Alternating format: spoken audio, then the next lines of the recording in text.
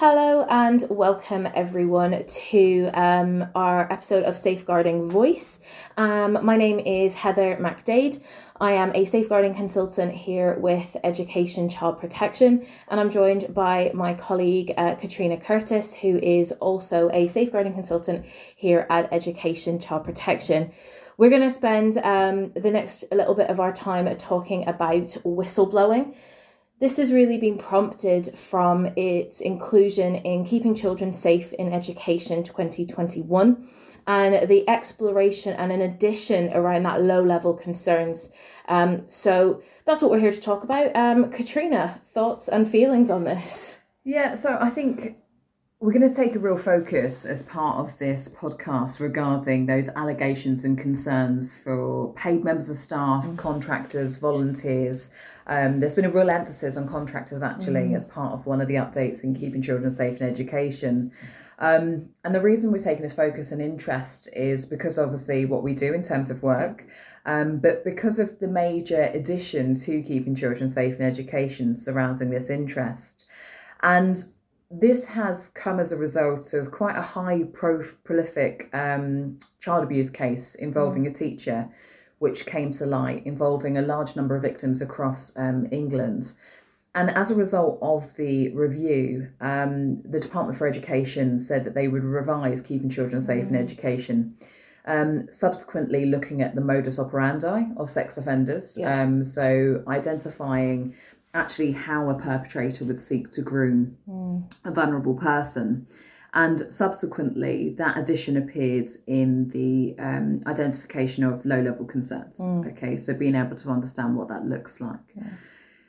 It's quite an uncomfortable topic, isn't it, really? Yeah. I think when we talk about whistleblowing, I think for me, I do have a natural uncomfortableness because essentially it's our colleagues, sometimes our friends, it'll be people who we work with. And I think a lot of us, and I use us, including myself, would think it would never happen. This definitely won't happen here. This is not something I have to worry about. I know I have to read it. I know it's important. We recognise that we don't want children to be abused by people in a position of trust. But I think the link between not wanting it to happen and, in fact, doing the steps that need to be taken can be quite uncomfortable. Yeah, absolutely. And I think it's really important that we actually do address the topic of low-level concerns today because of it being uncomfortable and because of this fear of actually everybody thinks, well, if I say something, I might lose that person their job, that person might lose their job as a result. And that can be a lack of awareness through the steps that have to be taken surrounding those allegations made against staff. But I think the importance of this is around our professional curiosity and the reason why we do the jobs we do, ultimately, to be able to safeguard those that are most vulnerable. And quite often we sometimes take accountability for people that we work with on the basis that they are in a position of trust. And therefore we like to think that they wouldn't cause harm to a vulnerable person. It's that like to think, isn't it? Yeah. It's really interesting. Years ago, and it must have been at least 10 years ago, I was on a DSL level training, and it was a member of a police force actually who was our trainer. They'd retired, and they came into the building and said, right, really quickly, where do I get petrol after the training? And we were very diligent, right? We were wanting to impress this nice trainer. And we said, you go to the petrol station, and we gave them the directions. And then the next question they asked was really shocking, and I was very new into my career. And they went, right, I'd like to abuse children. Where will I go? And we were all like, what are they talking? It was like really shocking. And they pushed and they said, well, no, seriously, where will I go? If my intention is to seek out and abuse children, where am I going to go? And we all kind of had this really uncomfortableness where we looked around and went, well, you'd probably go to a school or a football club, or you might go to the Brownies or the Cadets. You'd go to where children are. And he went, and that's your point. He said, not everybody who works with children has the full intention as you maybe think you have. He said, of all of us in the room, there is 100% certainty I have that only one of us has never abused a child. And he goes, that's me. Yeah. And I think that's the important bit, isn't it? It's that we're not asking you to be suspicious of everyone, not going on to be Sherlock Holmes. Yeah. But we are saying, actually, if you're pushing things aside, if you're seeing things and you're going, oh, I'm sure it's not what I think it is, or you're making those assumptions. That's really, is that what we're thinking about when we talk about low level concerns? Yeah, absolutely. And I think that resonates definitely. I think it'll resonate for you in terms of probably one of the opening statements we make in training. You know, I always say in training, I like to think my family never would. Same goes for my colleagues. But as you know, we always say, I don't know what goes on in their heads, hearts or fantasies. Yeah. I wouldn't want to know, let's put it that way. But ultimately, that's true for what we're talking about today. And it is about that vigilance and to be able to identify, but also to understand what we mean by a low-level concern. Yes, because that's quite a broad term, isn't it? Yeah. Like, I've lots of low-level concerns about lots of things, but we're talking specifically around behaviour. Yeah. We're going to talk around, are we going to talk a little bit about grooming, or kind of what we might be noticing in that process? Yeah, I think so. I think it'll be quite good to talk about what we mean by low-level concern, and then, of course, to maybe discuss some high-profile cases that we're aware of, and some of the behaviours that have been played out there to really identify what that grooming process looks like. Okay. Because I know that we've had some discussions in terms of what we do in work. Yeah, absolutely. Well, okay, let's start with that. What is a low-level concern? Could you help define that for us? Yeah. So when we think about low-level concern, it doesn't mean that it's insignificant. And that's really important that we mention that. But it is behaviour towards a child that might not necessarily meet a threshold of harm. Okay, so a threshold of harm, is that when we're talking about speaking to the LADO? Yes. So the local authority's designated officer. Yeah. What would some of those thresholds be? So I think there's probably about 7, if I remember correctly. I think the first one is the obvious one. They've behaved in a way that has harmed a child, or they may have harmed a child. The second one is what is the committed offence, isn't it? Yeah, it could be they've possibly committed a criminal offence against or related to a child. And then the third would be behaved towards a child or children in a way that indicates that they pose a risk of harm to a child. And then obviously we have the fourth. Yeah, which is when we're thinking about behaved or may have behaved in a way that indicates they're just not suitable to work with children. So you can see actually there, Arthur, so I know that we think a lot about the relationships that might be inappropriate between a child and a staff member. We think about any sort of possession of images of a grooming nature. And then I actually also think, particularly when we're speaking to a LADO, if we know one of our staff members, volunteers or contractors' own child is on a child protection plan, so that's section 47, it's very worthwhile checking in with the LADO about it. So that's when we talk about the threshold, but there's loads of stuff that happens under the threshold, right? Absolutely. So talk to us about that. So basically a low-level concern is any concern, and it doesn't matter how small. So it's a sense of unease. You may have this nagging doubt based on this adult who's working with the child. Something doesn't feel right, and what I always say is surrounding that gut feeling of it doesn't feel right, the answer is it probably isn't. Okay, sometimes we have no hard and fast evidence, but you just simply have to go with your gut, and that nagging doubt is enough for you to be able to speak to somebody. And what we're talking about is these behaviours that may be inappropriate. Okay, so it may be a member of staff being overly friendly with child. It could be having favourites. It could also be taking photographs of children on a mobile phone. On their own mobile phone. On their own mobile phone, not necessarily sexual in nature, because we're talking about a low-level concern. It could be simply engaging with a child on a one-to-one basis in a secluded area, behind a closed door. And we've got concerns surrounding that because, of course, it doesn't coincide with our practice in terms of our procedures and our policies. Or it could be inappropriate, sexualised, intimidated or offensive language, but we are sort of moving towards the higher level concern. That threshold in terms of a higher level concern. Let's maybe have a look at a few cases actually to help illustrate that, because I think for me, and this is just me personally, sometimes when I read guidances I can find it like, oh yeah, they're bullet points, but actually when I put it into a context I think it makes a little bit more sense for me. I think the one that I personally would like to start with is Vanessa George. So for those of you listening who don't know about Vanessa George, she is a female. She worked in a nursery, and she was convicted just before her 40th birthday. She was 39 and was sentenced back in 2009. So this is a case from a while ago. So I definitely think all of this is feeding into why we have to really change some of our culture. Yeah. Essentially, what Ms. George did was that she took indecent images and sexually abused children at the nursery where she worked and shared them with a man who she had met on the internet. That man's name was Colin Blanchard. And essentially, they actually never met until their trial. So they never met face to face. So with that, what let's talk about some of those low level concerns. One of those low level concerns was really simple. Staff had a few issues. They felt that she changed. They felt that they were showing sexualized pictures of adults to other staff members, and they kind of didn't know what to do with that. They were like, "This, I feel uncomfortable. This isn't professional." Miss George would use kind of crude language, rude language, and kind of they just felt, "Oh, I don't know what to do with that." Yeah. In this situation, what should they have done with that? And I think the problem with this particular example is the fact that there's no direct impact to the children that they're working with. Yeah. So Vanessa isn't actually targeting a child at this point. This particular behaviour is around her behaviour in the workplace. So the fact that she's quite loud, crude, and is showing sexualised pictures of adults to her co-workers.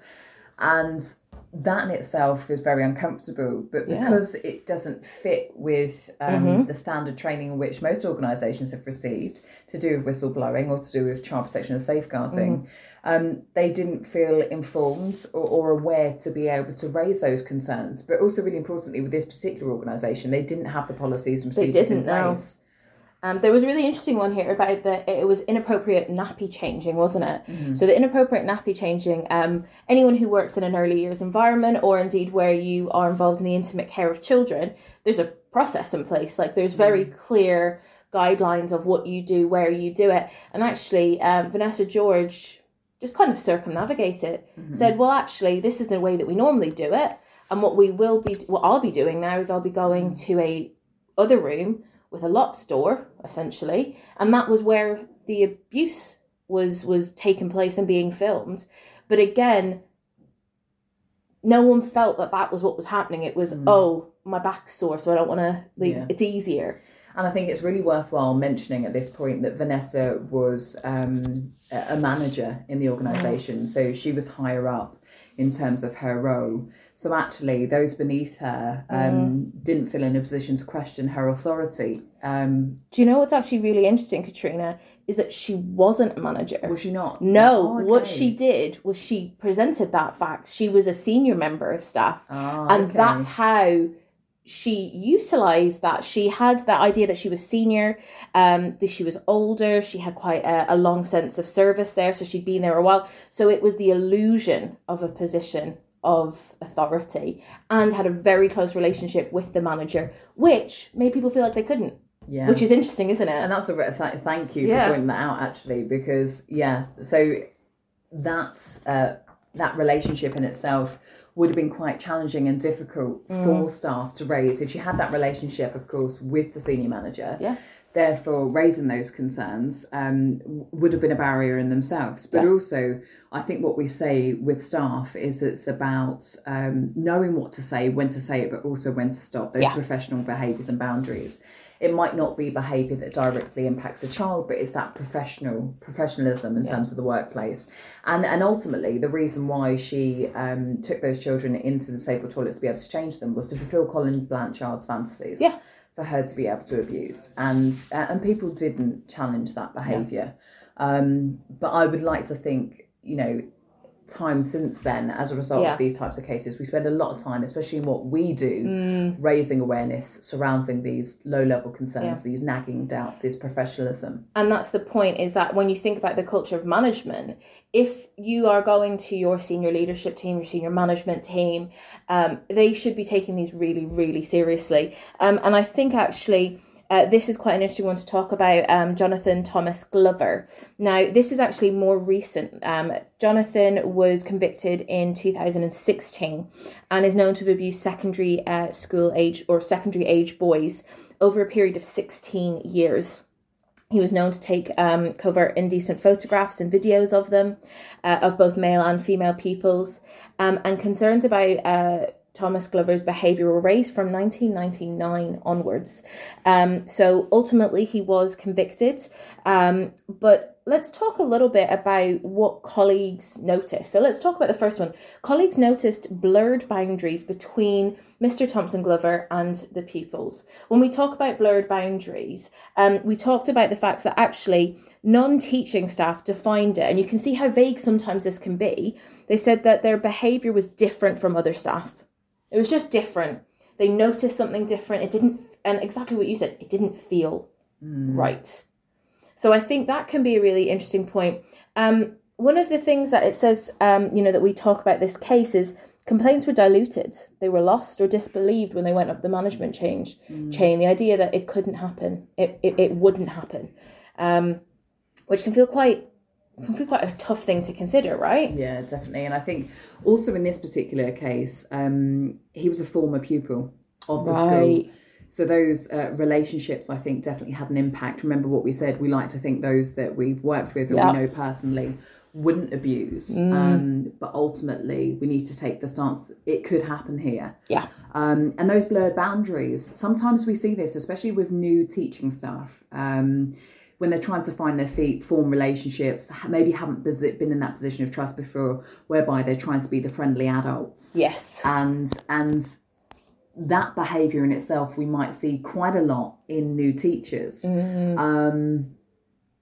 In terms of forming those relationships, trying to find their position, I suppose. Yeah, the kind of I'm cool, I'm one of us, and I definitely understand wanting to have a sense of likability. We talk about how likability is really important in any profession working with young people, but absolutely that line should be drawn, created. It should be curated by the professional. It's not that young person's job to know the line. It is always that professional person. So I think that's important. I think one of the other really important things in this particular case is an education psychologist was concerned about the fact that he had favourites.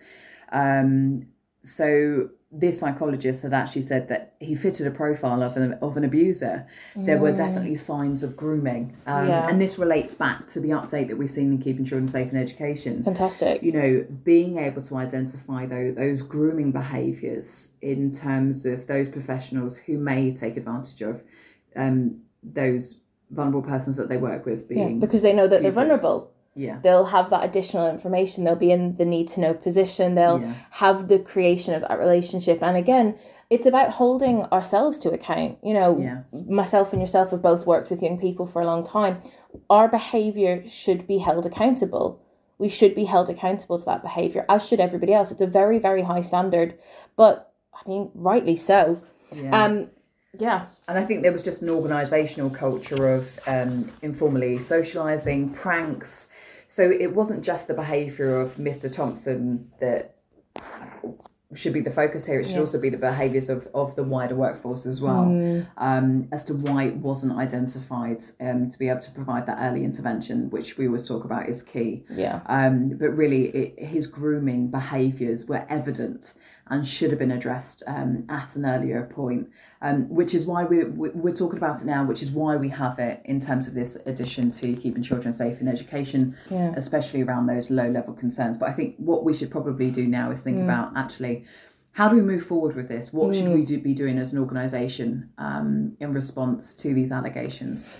I think the first one is we have to have, professional curiosity, right? I think, and I think really we have to make sure that there is total clarity around what is and isn't appropriate behaviour for somebody in a position of trust, paid, voluntary, junior member of staff, senior member of staff, and that actually we have staff teams and we have a culture in our kind of staff community that is able to distinguish what appropriate behaviour is and isn't, what is concerning, what is problematic, and really make sure that we're empowering staff to say, look, if you see something that feels not right, if you feel something that doesn't kind of sit okay with you, raise that as a low-level concern. And your senior leadership, senior management team will be in a position to potentially have an intervention, get in support. As you very rightly said, that could be a new teacher trying to find their feet, and they need to be pulled straight back and gone, nope, that's not where it is. It doesn't mean that someone's going to be fired. It doesn't mean that someone's going to lose their job. What it means is that it's those steps that we take, as what we say in safeguarding. It's the steps that we take to protect children from harm. I think it's important, really, that any sort of unprofessional behaviour is addressed early, right? You want to get in pre-problem, right? If you see something, say something. And I know that sounds like a bit of a cliche, but that is really important. And I think also, don't wait. And if you and a colleague have seen the same thing, don't assume that they're the ones that are going to report it. Take the steps yourself to report that information. We should be really clear on that, and be assured that what you are sharing is your concerns, your the manager, the head teacher, the CEO, the principal, whoever obviously is the headship of the organisation, will inquire, look into that, will potentially investigate, will liaise with the local authority designated officer. And that's a process that we have to go through. But of course, if we feel that we can't approach those people in our organisation, there is another option. Yes, we need to be able to know the escalation, right? So sometimes there are weaknesses in a safeguarding system. There may be, you've seen here in some of those cases, there was weaknesses at that management level, right? So you can respond by using the NSPCC whistleblowing advice line. So if you feel unable to follow your own whistleblowing procedure, you feel unsure, maybe I'm wrong, maybe I'm overreacting, maybe I'm underreacting, call the NSPCC whistleblowing advice line, because you will speak to somebody who can help and support. Katrina, I can't believe we're at the end of our time already. So I think really what we've spoken about, in kind of to try and conclude, and do interrupt me if I've not concluded right, is that we just want to make sure that people know that to have that professional security, that's part of your safeguarding duty. We want to make sure that we know how to report. So if you're sitting here listening going, do you know, if there was a concern, I actually don't know where to go, find out.